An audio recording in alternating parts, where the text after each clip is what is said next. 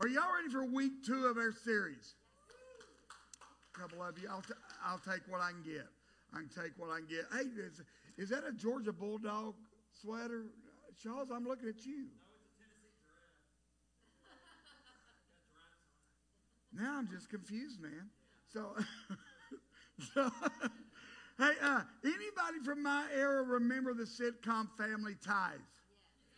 Come on. That was an era when sitcoms, for the most part, were very family friendly. You could sit down and watch them with your family and not have to explain some things, not like it is today or church today. So, or if you come in anyway. But Family Ties, it made its debut in September 22nd of 82. Ran for 7 seasons. You had the star of the show was this staunch conservative, Alex P. Keaton, played by, Michael J. Fox. Michael J. Fox. He was being raised by these 2 very liberal hippie parents. He had 2 siblings. He had Mallory, which was very into herself. She would have probably been a fan of the Kardashians if it happened then, today. Then you had the tomboy that was Jennifer. And most of the humor in this sitcom focused around the differences in the two and the clashes of these 2 generations. You have the 80s generation that was clashing with the 60s and said, no, we reject your style, what you're living for, and that counterculture. And if you know anything about sitcoms, here's the thing about sitcoms. There's always drama, right? Throw a little drama. There's some humor. But at the end of that 30 minutes, everything's back to being good. Everything's back to being great. In that 30 minutes, you had laughter, you had drama, you had problems, but then those problems were solved, and at the end of it, everybody was happy. Wouldn't it be great if real life was like that? Come on, I would even take 24 hours. 24 hours, give me a little drama, give me a little laughter, but at the end of that 24 hours, hey, everybody's back to good. But man, the more you live, you understand that there is no perfect family. We look at these sitcom families and we say, man, that's the perfect family. And that's what we strive for. We want these perfect families and perfect Christmas dinners. But more than likely, here's what family dinner's like at your house.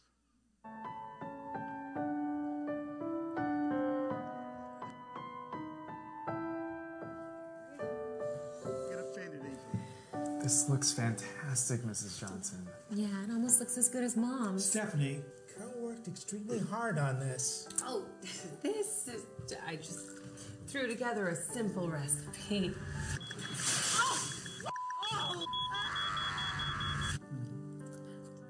This is almost perfect. If only Kyle could have made it home for Christmas this year. Merry Christmas, Dad. Kyle, what a Christmas miracle. Anything for you, Dad. Can we go a different route or something? Why are you even going down this street? This street is terrible this time of day. Can you double time it? Can we just get a little faster, man? I'm kind of late for a flight right now. Literally 15 minutes, I'm stressing out. Have you ever tried to check through security during the holidays? It's just freaking nuts. Can you turn up the AC?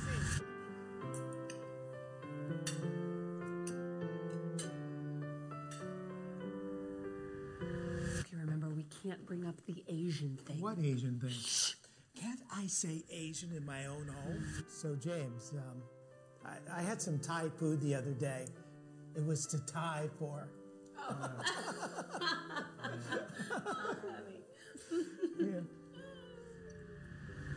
My dad, he's not a racist, but he might tell like a bad joke or 2.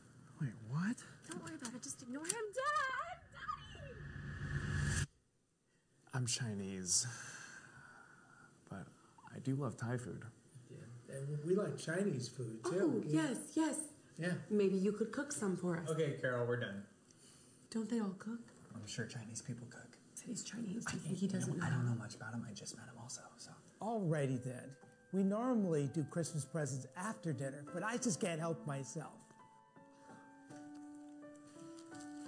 Whoa, Whoa, the new G Phone 67s. Dad. Oh my gosh, thank you so much, Daddy. How'd you get this? They're sold out everywhere. A magician never reveals his secrets.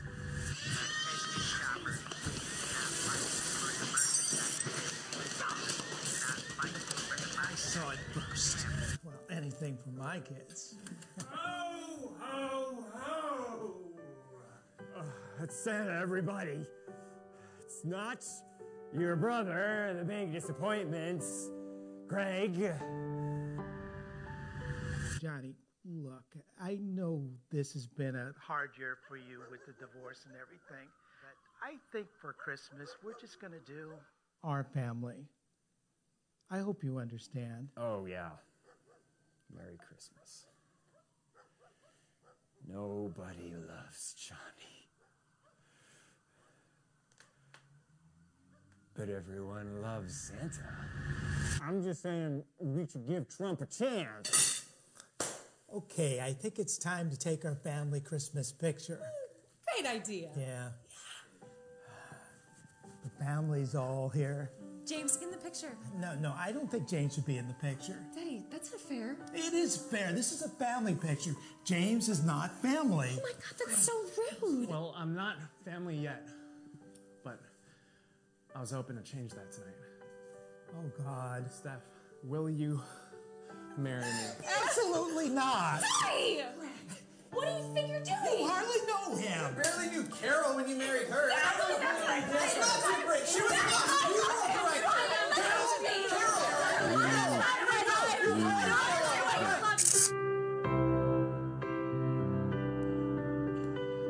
Yeah.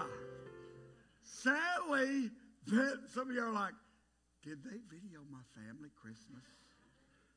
So, because the truth is, man, we all want that storybook Christmas life or that storybook Christmas family. You know, we see the perfect mom, the perfect dad, the perfect kids. Come on, parents. You've tried. Sheridan and Bo took Sonny and Juno to get pictures took with Santa. Hey, we got Sonny here who loved it. But of course, Sonny loves everything and everybody. Juno wanted no part with Santa. You know, in fact, she may get cold for the way she treated Santa this year. But you ever tried? But we want that perfect environment. The perfect husband, the perfect wife, little pink houses for you and me. No John Cougar fans. Golly, I forgot I'm talking to the Holy Church. But we want that kind of life where it says at the end of it, and they lived happily ever after.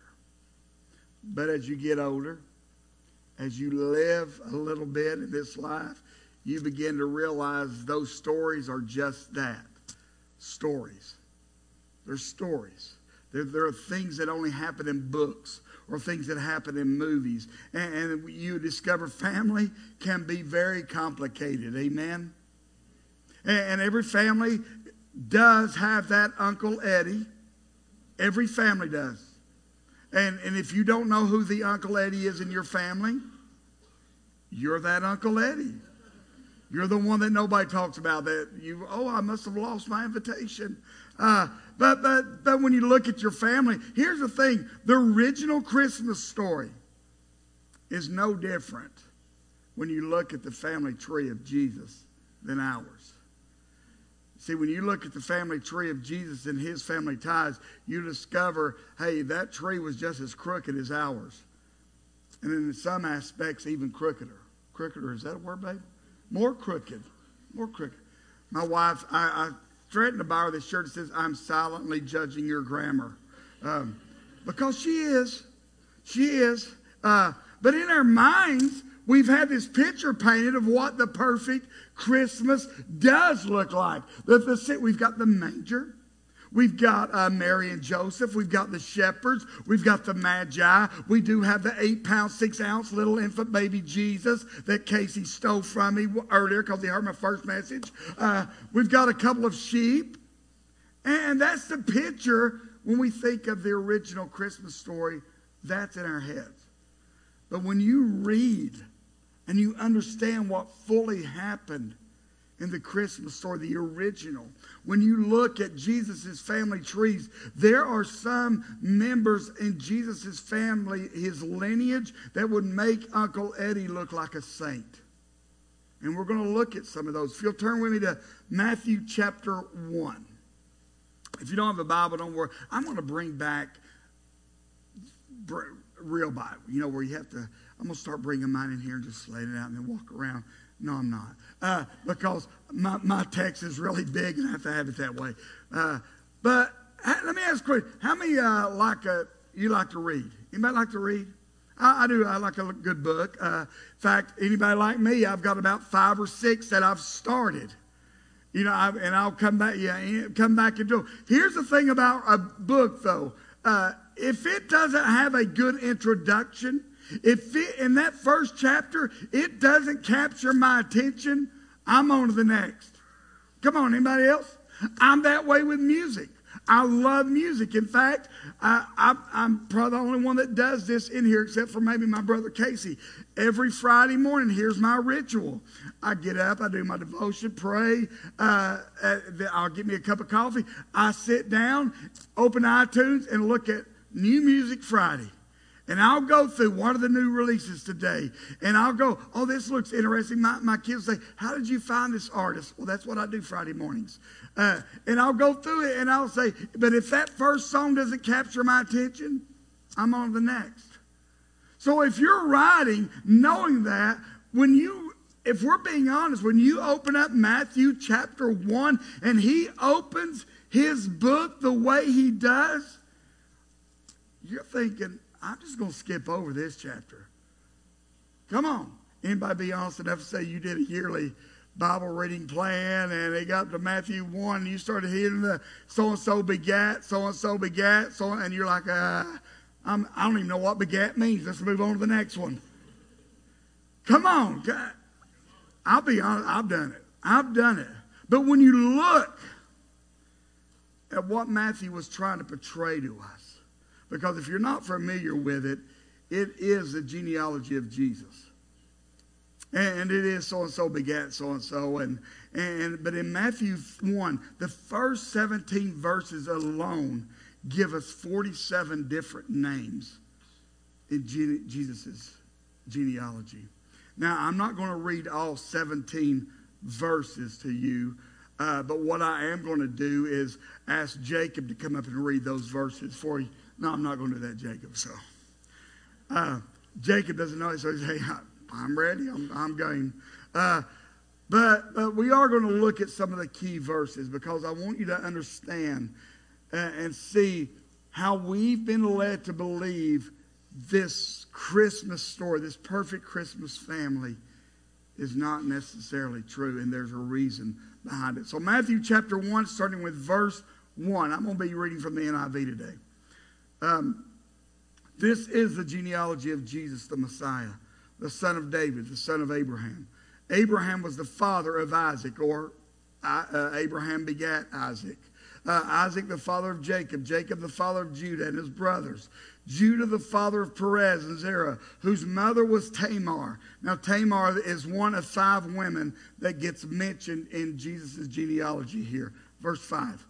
Salmon and the father of Boaz, whose mother was Rahab, another one of the women. Boaz, the father of Obed, whose mother was Ruth, another one. Obed, the father of Jesse, and Jesse, the father of King David. David was the father of Solomon, whose mother had been Uriah's wife. There another woman that gets mentioned in here, but you've got Rahab, you've got Ruth, you've got Tamar, and you've got Uriah's wife. And jump down to verse 16. Jacob was the father of Joseph, the husband of Mary, and Mary was the mother of Jesus, who is called the Messiah. And that rounds out the 5 women that get mentioned in those 47 names. Verse 17. Thus there were 14 generations in all from Abraham to David.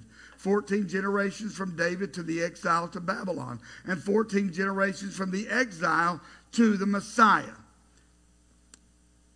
I've been tempted to write a book. In fact, I've had the title to the book I want to write for years, and Denise will tell you this. The title of this book that I want to write is called Glued, Screwed, and Tattooed, Welcome to the Ministry.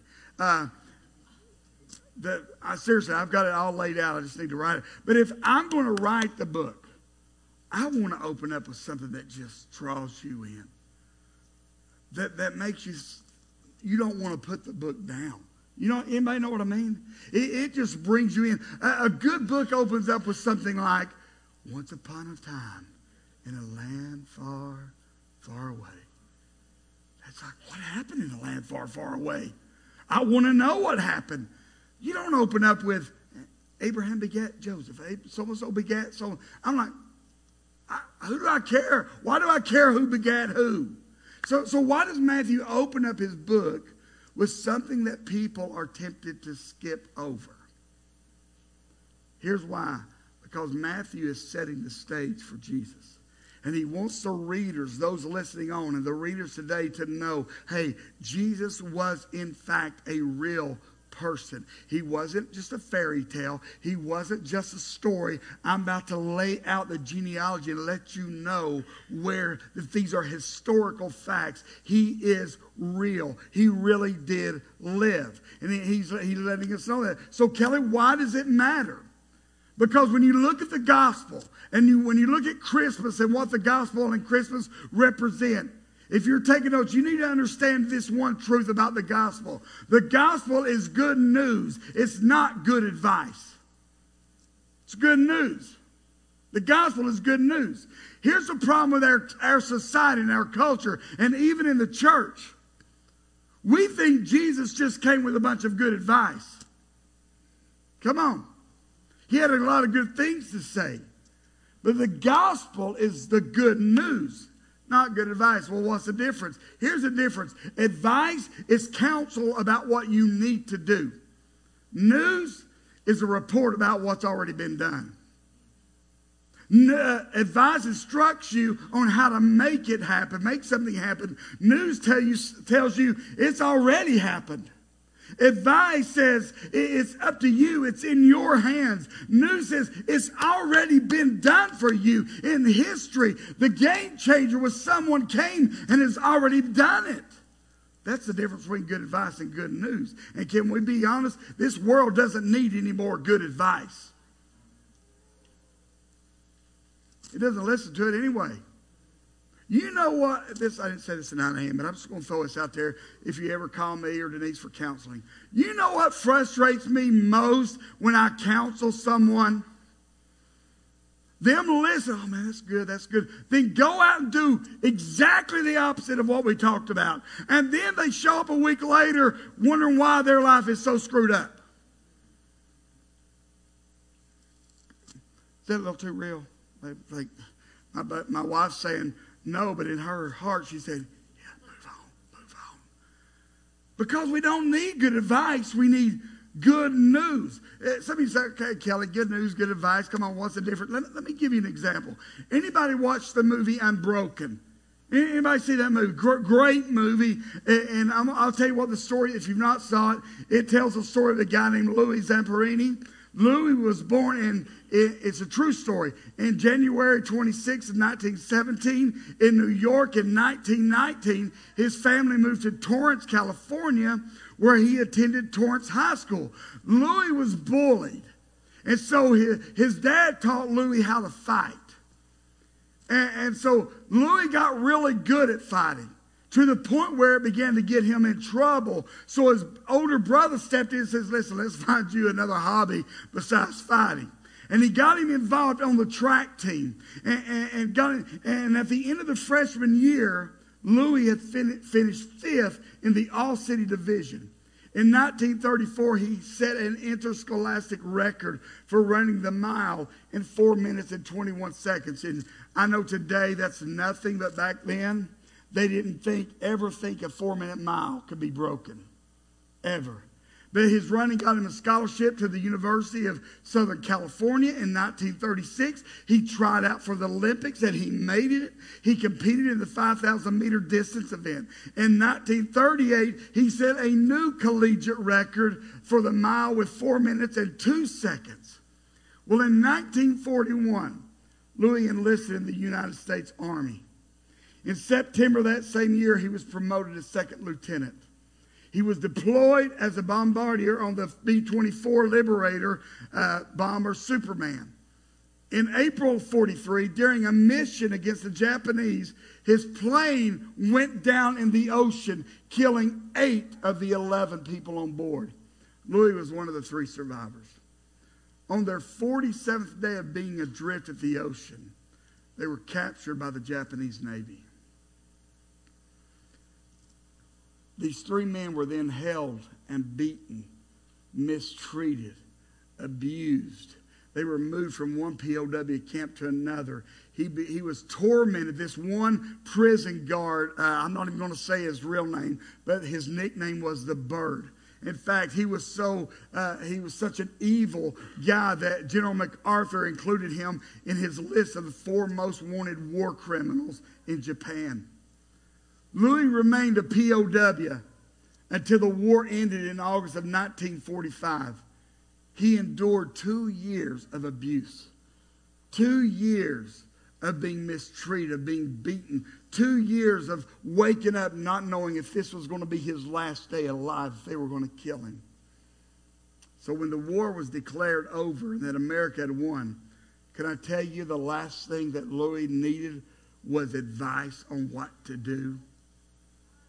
He didn't need advice on how to survive or get through another day. What he needed was the good news that the war was over. What he needed was the good news that someone bigger and stronger came in and defeated the enemy. And because of that, he was now a free man. He didn't need advice. He needed the good news.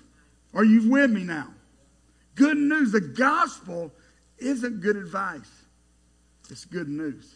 It's good news. I mean, come on, the God. Sadly, we just give good advice about how to get through to life and how to win the fight against temptation. Good advice about how to win the war for your life, for your family. But the good news is, hey, the battle's already been won. The war has already been won. That someone bigger, stronger, stepped in and defeated the enemy. And you no longer have to live your life as a prisoner of war. You're free. You can go free. What does that have to do with Christmas? It has everything to do with Christmas. And the reason we celebrate Christmas. See, many Christians, when they talk about Christmas, when they talk about the gospel, really all they're doing is giving good advice to people. Advice on, hey, here's what you need to do. Pray more. Read, study your Bible more. Those are great things. But that's the advice we give. Pray more. Read your Bible more. Try harder. Come on, try harder. Just put yourself in it. Keep all the rules. Check off all the boxes. Perform really, really well. A lot of good news. But can I tell you, that's not the gospel. It's not what Christmas is all about. The gospel in the Christmas story puts this message on display. Jesus was born out in the cold.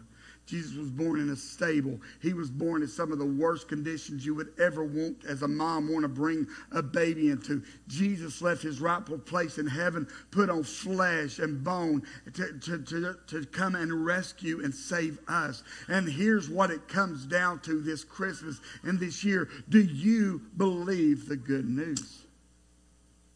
Do you believe it? Or was Jesus just a good teacher with some really good advice? That's what you got to determine. It comes down to this. The question that you must answer at some point in your life, every person in this room, is it, do you believe Jesus came to earth? Do you believe that he willingly laid down his life? Do you believe he took the punishment, the death that you and I deserve? Do you believe he died for our sins? Do you believe he rose from the dead? Do you believe the good news of the Bible, or is the gospel, just a lot of good advice? Think about it. When Jesus was born and the angel showed up in the field to the shepherds, the angel didn't say, hey, I'm bringing you some good news, someone's been born that can tell you and give you some really good advice on how to live. Someone's been born that can just kind of help you, motivate you. A great motivational speaker has been born. A great TED talker has been born. No, the angel showed up and said, hey, good news. The Messiah, the Savior of the world has been born. The world then and the world now didn't need just a good teacher. We've got a lot of good teachers in this world. C.S. Lewis said it like this. He said, if Christianity only means one more bit of good advice, then Christianity is of no importance. There's been no lack of good advice for the last 4,000 years, and a bit more makes no difference. The world doesn't need any more good advice. It needs good news. Good news that there is hope. Come on, how many knows the world needs the news? There is hope today. It needs the good news that there's a different way you can live. The good news that you can be set free from your addiction, from your sin. Good news that you are loved more than you could possibly imagine. Good news that God is not mad at you. God is not out to get you. He's not waiting for you to mess up. No, that God loves you right where you are. That's the good news the world needs. The gospel is good news. The second thing you need to know is this: grace covers it all. I don't know about you, that excites me. See, that's why Matthew opens up with the genealogy of Jesus. That's why he shows us the family ties of Jesus. It's why it's important. See, in these days especially, your family tree, your genealogy, that was a way of you proving your qualifications. It told who you were. It was an announcement of yourself. It was like a reference letter or a resume that you would hand out. Hey, this resume, this tells you everything you need to know. Now, let's be honest. Anybody ever lied on the resume? Some of y'all, yeah, thank you for your honesty. Anybody ever padded their resume? Come on. Anybody ever left anything off that resume that you didn't want Yeah. Oh, we're getting more and more. I'm afraid to get any more honest. Anybody murder somebody and let them? No, I'm joking. That's what they would do in this time. They would pad their genealogy, and they would leave people out that they didn't want people knowing they were connected to our family. They didn't include drunk uncle from Saturday Night Live on their resume or their genealogy. They included people that would make them look good, people that would make them right. And they would intentionally leave out parts that didn't make them look that good. Matthew, though, he does exactly the opposite. It's like, I want you to know how messed up Jesus' family tree is. I want you to know how jagged that tree is. I want you to know. In fact, one of the things he did that was a big no-no during this day, he included women in the genealogy. See, back then, women had no status. They were gender outsiders. So there was no need to include them in the genealogy. But Matthew doesn't just put one woman in there. He puts 5. What was he doing? Matthew was including the gender outsiders. The people that felt like they were less than. People that felt like they were just property. They didn't measure up. But then Matthew doesn't only do that. He includes Canaanites, Moabites, Hittites. These are all races that the Jewish people hated. They were racial outsiders. And Matthew includes them. Well, not only does that, he goes to another level, and he begins to include these moral outsiders. These people that had, it seemed when you look at their life, they had no morals in their life. And it's easy to say, Matthew, what are you thinking? Because it's like you're going out of the way to describe and connect Jesus to some of the worst people. Let me show you what I mean. Verse 3. Look at verse 3 again in Matthew 1. Judah, the father of Perez and Zerah, whose name was Tamar. Now, I need you to help me. I'm going to read that line again. When I say that line, I want you to gasp like loudly. A loud gasp. In fact, Casey and Gina Lund had a competition on who could gasp the loudest in the first service. For a second, I thought I was going to have to give one of them mouth-to-mouth resuscitation, and I was hoping it was neither one. But let's move on. So let's try. Judah, the father of Perez and Zerah, whose mother was Tamar. I like it. That's what those reading and listening to this would have done. Why? Because they knew the name Tamar. They knew who she was. And if you don't know who Tamar was, let me give you the Cliff Notes. And I'm just going to tell you, you read her full story, it's rated R. Those of you that think the Bible is PG or G, oh no. But here's what Tamar did. She dressed up like a prostitute, stood up at the city gates so she could seduce her father-in-law so that she could get pregnant by him. And Matthew's including her in Jesus' genealogy. I mean, that's not, you don't put that in public records, especially for the Messiah. But jump down to verse 5. Salmon, the father of Boaz, y'all ready? Whose mother was Rahab. Y'all are good at this. Why would they gasp? Because they knew who Rahab was. Rahab was an actual prostitute. She didn't play one on TV. She was one. She was an actual prostitute. It's not something you won't put out there that is in your family line, much less if you're going to be a rabbi or the long-awaited Messiah. But Matthew puts it all out there for everyone to see. Hey, she's part of Jesus' family tree. Then finally, we get down to verse 6, and Matthew brings up King David. And the people had to be thinking, oh, finally, enough of those seedy characters. King David's their hero. King David, he's a giant slayer. He's the one that they say was a man after God's own heart. But Matthew doesn't highlight any of those things.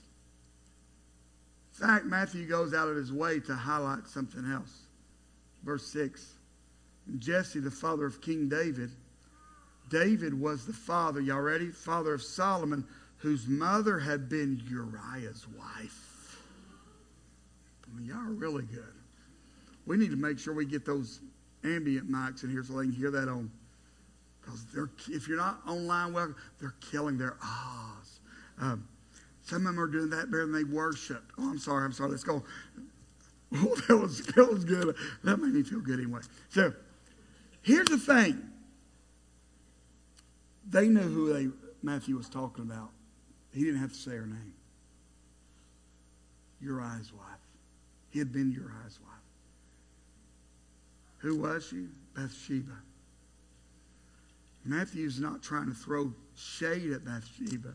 He's not trying to make her look less than, but what he's doing is you need, it's a must that you understand the full scope of this story and what's going on. So he says David was the father of Solomon, whose mother had been Uriah's wife. Let me tell you who Uriah was. Uriah was one of David's best friends. Uriah was one of David's most loyal warriors and fighters. In fact, when he was being chased and King Saul was trying to kill him, Uriah was one of those the Bible says was one of David's mighty men. Uriah laid his life on the line for David on several occasions. But after King Saul had died and Uriah and King David had been placed there in the throne, several years have gone by. Uriah's off. He's deployed at war. He's out fighting. And David, who the king should have been out there, but he decides to take a day off. And while he's up walking around on the top of the castle, he looks down and sees a naked woman bathing. And David decides, I think I'll swipe right. I had to Google. Seriously, I thought, man, I hope my wife, if she looks at my Google searches, I was like, which way do you swipe for like or don't like, right or left? Right if you like them. Left, stick them on side, pass on by. And he said, man, and there was so he sends a messenger. He says, hey, go find out who she is. So his messenger goes over there. Gets her, man, he comes back. When you read the Bible, the messenger comes back and he's trying to deliver this important message. He's like, king, swipe left, swipe left. I'm just telling you, do not go there. Her name is Bathsheba. She's the daughter of Eliam, but King David, she's also the wife of your best friend and most loyal warrior, Uriah. Don't do this. Don't do this, David. Whatever you got to do, take a cold shower, go take a walk around, but do not do this. But David, the giant killer, the hero, the man after God's own heart, he decides he wants to do his own thing and go his own way. Anybody relate? And so he brings Uriah's wife to the palace, has sex with her. She ends up getting pregnant. And so David now is trying to figure out how to cover up the mess he's created. And I'm going to tell you how loyal Uriah was and how good of a friend he was. He calls, he says, bring Uriah back for a couple of days. He says, hey, man, you've been fighting so hard. You've been such a loyal warrior to me. I want you to take a couple of days off. Go home, be with your wife. Enjoy your wife. What he's hoping is Uriah is going to go back, have sex with his wife, and bam, think it's his baby. Uriah is so loyal. When David wakes up the next morning, he finds Uriah at the door of the castle saying, I can't. With what I know is going on out there, my brothers in arms and who I'm fighting for, I can't. He even tries to get Uriah drunk. But even drunk, Uriah's like, I'm loyal to the king. I'm loyal. So David says, okay, I don't know what else to do. So he hands him a note, says, here, give this to the commander. And what the note says was, put Uriah on the front line where the battle is the fiercest. And when it really gets bad, I want you to pull everybody back but him. Conspiring to murder his best friend. All to cover up his mess. So when Matthew lays this out, says David was the father of Solomon, whose mother had been Uriah's wife. That's the story he wants us to remember. He said this is important. See, in those 17 verses, Matthew just lays it all out there. He's like, you want to know Jesus' family ties? You want to know the genealogy where this Messiah of ours comes from? Here it is. Why would he do that? Why would he connect Jesus with Rahab, a known prostitute? Why would he connect Jesus to Tamar, who pretended to be a prostitute to seduce her father-in-law? Why would he connect him to Ruth, who wasn't even a Jew? She was a Moabite. And why would he connect Jesus to Bathsheba, an adulterous woman? Let's be honest. When you look at this, it looks more like the latest issue of Busted that you find up here at the store than it does the genealogy of a king. Come on. I've seen some of y'all's pictures on that. At least smile when they take it. No, but why would Matthew do such a thing? Because he wanted those reading, those that would be listening to this story 2,000 years later, he wanted us to know and understand this. The power of God's grace covers it all. That God's grace is stronger than adultery. That God's grace is stronger than incest. That God's grace is stronger than prostitution. It's stronger than any gender barriers, any racial barriers, any cultural barriers, any moral barriers. God's grace is stronger and bigger than anything. Come on, guys. Matthew knew that the majority of the people that he listed here, they were rejected and put out by the law. The law said, no, you cannot be part of us. You cannot be in the presence of God. They have been excluded. The law kept these kind of people out. And Matthew is trying desperately to relate to us why the law kept these kind of people out. The genealogy of Jesus shows us grace welcomes them in. Matthew is wanting us to know, guys, it doesn't matter who you are or what you've done. It doesn't matter what family you come from. It doesn't matter how much or how little you've accomplished. It doesn't matter what your social status is. It doesn't matter how dysfunctional or messed up your family tree may be. The grace of Jesus covers all. All. What's good about that is because of that, people like you and I, we get a seat at the King's table. Where at one time, we would have had to sit at the door begging for crumbs. Now we sit at the King's table. I'm telling you, the grace of God and the relentless love of Jesus can reach further than you can possibly imagine.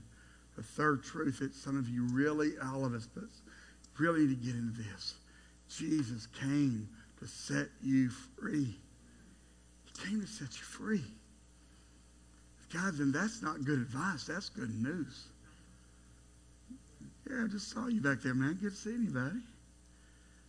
Good news. I've got good news for you today. Let's close this out. Verse 17, some of y'all wondered why that verse was even in there. There were 14 generations from Abraham to David. There were another 14 generations from David to the Babylonian exile. And yet another 14 generations from the Babylonian exile to the Messiah. I know you're, what does that even mean? See, the people listening and reading what Matthew wrote, they were very versed in the Old Testament. They knew it. So Matthew here, he's abbreviating these generations, and he's about to make a very important theological point. And he lays out these three sets of 14 generations from Abraham to David, 14 generations from David to the Babylonian exile, 14 generations from the Babylonian exile to the Messiah. He's laying out these three sets of 14. Now, I know this is not new math, so go back to old school math with me. 3 sets of 14 is also equivalent to 6 sets of 7. Is that right? Some of y'all don't know, didn't know it would be tested. It is. Trust me. And Matthew wants those listening to understand and recognize this, that Jesus is the 7th son. Why is that important? But here's why. By 7 in the Bible is a significant number. It was a number of completion. It was a number of rest and release. Remember what God did on the 7th day after creating? What did he do? He rested. The 7th day was meant for rest. And every 7th day was supposed to be a day you devote to God, dedicate to God, called the Sabbath day. To take it even a step further, in the Bible days, every 7th year was a Sabbath year, which means the land rested. You didn't sow anything on the land. It rested. And then to top it off, every 49 years, that's 7 times 7, gives you an hour. Every 49 years, the really big thing happened. Check it out, Leviticus 25, verse 8. He says, count off 7 Sabbath years, 7 times 7 years, so that the 7th Sabbath years amount to a period of 49 years. Then have the trumpet sounded everywhere on the 10th day of the 7th month. On the day of atonement, sound the trumpet throughout your land. Consecrate the 50th year and proclaim liberty throughout the land to all its inhabitants, for it shall be the year of Jubilee. Why does that excite me? Because the year of Jubilee meant this. If you had any debts, they were canceled. Anybody wish we had a year of Jubilee now? If you were a slave, year of Jubilee, you were set free. If you lost land throughout those years that belonged to your family, year of Jubilee, you got it back. It was all returned to you. Jubilee was a celebration of what was lost had now been restored, and there was freedom and there was liberty. So when Matthew writes that Jesus is the seventh son, he said, hey guys, Jesus is your year of Jubilee. Jesus is the one that cancels all debts that you owe. He's the one that restores what the enemy's stolen from you, and he sets people free. Come on now. That's why when you look at Jesus in Luke, when he comes out of the wilderness after 40 days of fasting and being tempted by the devil, he walks straight into the synagogue. Religious teachers there, they hand him a scroll. And it is no coincidence that he opens the scroll and begins to read this passage. And Jesus begins to proclaim, the Spirit of the Lord is on me because he has anointed me to proclaim good news to the poor. He has sent me to proclaim freedom for the prisoners. He has sent me for the recovery of sight to the blind and set the oppressed free. That sounds like a year of Jubilee to me. He says, he has sent me to proclaim the year of the Lord's favor. Then he rolled up the scroll, gave it back to the attendant, and dropped the mic. No, you didn't do that. And the eyes of everyone in the synagogue were fastened on him. He said to them, today, this scripture is fulfilled in your hearing. In other words, you don't have to wait 49 years for freedom anymore. In other words, you don't have to wait 49 years for your debts to be canceled. You don't have to wait 49 years to restore. Today, I have come to set the prisoner free. I have come to right the wrongs, and I have come to restore what the enemy has stolen. The gospel, guys, is the good news of restoration, of freedom. If I can get Bob to come on up, and I'll close with this. Anybody remember the movie Chariots of Fire? Anybody familiar with it?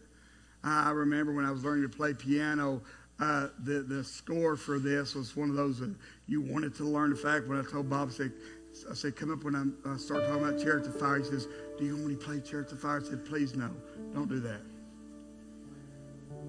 But it came out in 1981. It was based on the true story of these two British runners. One of the British runners, a guy by the name of Harold Abrams, says this at one point in the movie. When I run the 100-yard dash, I run because when that gun goes off, I have 10 seconds to justify the meaning of my existence. I wonder how many of us, that's us every morning. The alarm clock goes off, and I'm like, I've got so many hours to prove my worth. So many hours to prove that there's a reason why I'm alive. So many hours to prove that this is why I am alive and I exist. And so what we do, we work harder and longer hours. We put in all the work at school. You put your kids in every sport, trying to promote them and put them along. You post selfies to social media. You make TikTok videos. And can I tell you what all social media is people trying to prove who they are and their worth. That's what social media is. That's why you're consumed with how many likes you got on this, how many followers you got, because you spend your time trying to prove your worth. The other runner, Eric Liddell, he says something that just really sticks to me. God made me fast, and when I run, I feel his pleasure. That's the way I want to start each day. God made me fast. God made me be able to do these certain things with my hands that I'm good at. God made me good at teaching at school. God made me good at flipping hamburgers. God made me good at running a multi-million-dollar business. And when I do that, I feel God's pleasure. It's not a matter of where you work, how much money you make, how popular you are. It's, do you know that what you're doing, you feel God's pleasure in it? You know what? You see the difference in the two runners. One runner tries to prove who he is. I've got to do this. I've got to post this. I've got to work harder. I've got to try harder to justify my existence. But the other runner, Eric, he runs because he knows who he is. He doesn't wake up with the pressure. Oh man, I hope I get enough done today. I've got to get this done to prove who I am. He wakes up and begins the life has for him with this: I know who I am. I know who I am. See, the thing is, guys, people will try to change you. I told this at 9 a.m. I sat down, this has been a couple years ago, with this guy that began to tell me everything he didn't like about my preaching. Didn't like that I told jokes when I preached. Didn't like that I made light of some things. Didn't like that I did this. And I looked at him and said, you know what? I honestly don't know any other way to be. This is who I am. This is who God made me to be. Do I tell some off-color things? Yes, and my wife lets me know. That's why God gave me her. But this is who I am. I know who I am. But can I tell you, there are some Sundays, there's some days in my life that I get up here in this pulpit and I feel like I'm trying to prove who I am. And some of y'all know the feeling. You go to work, you're in that marriage, trying to prove why you're worth existing. Truth is this: every day we wake up, guys, we have those two different choices. We can run this race trying to prove our worth to others, or we can run because, hey, we know who we are. Stand with me,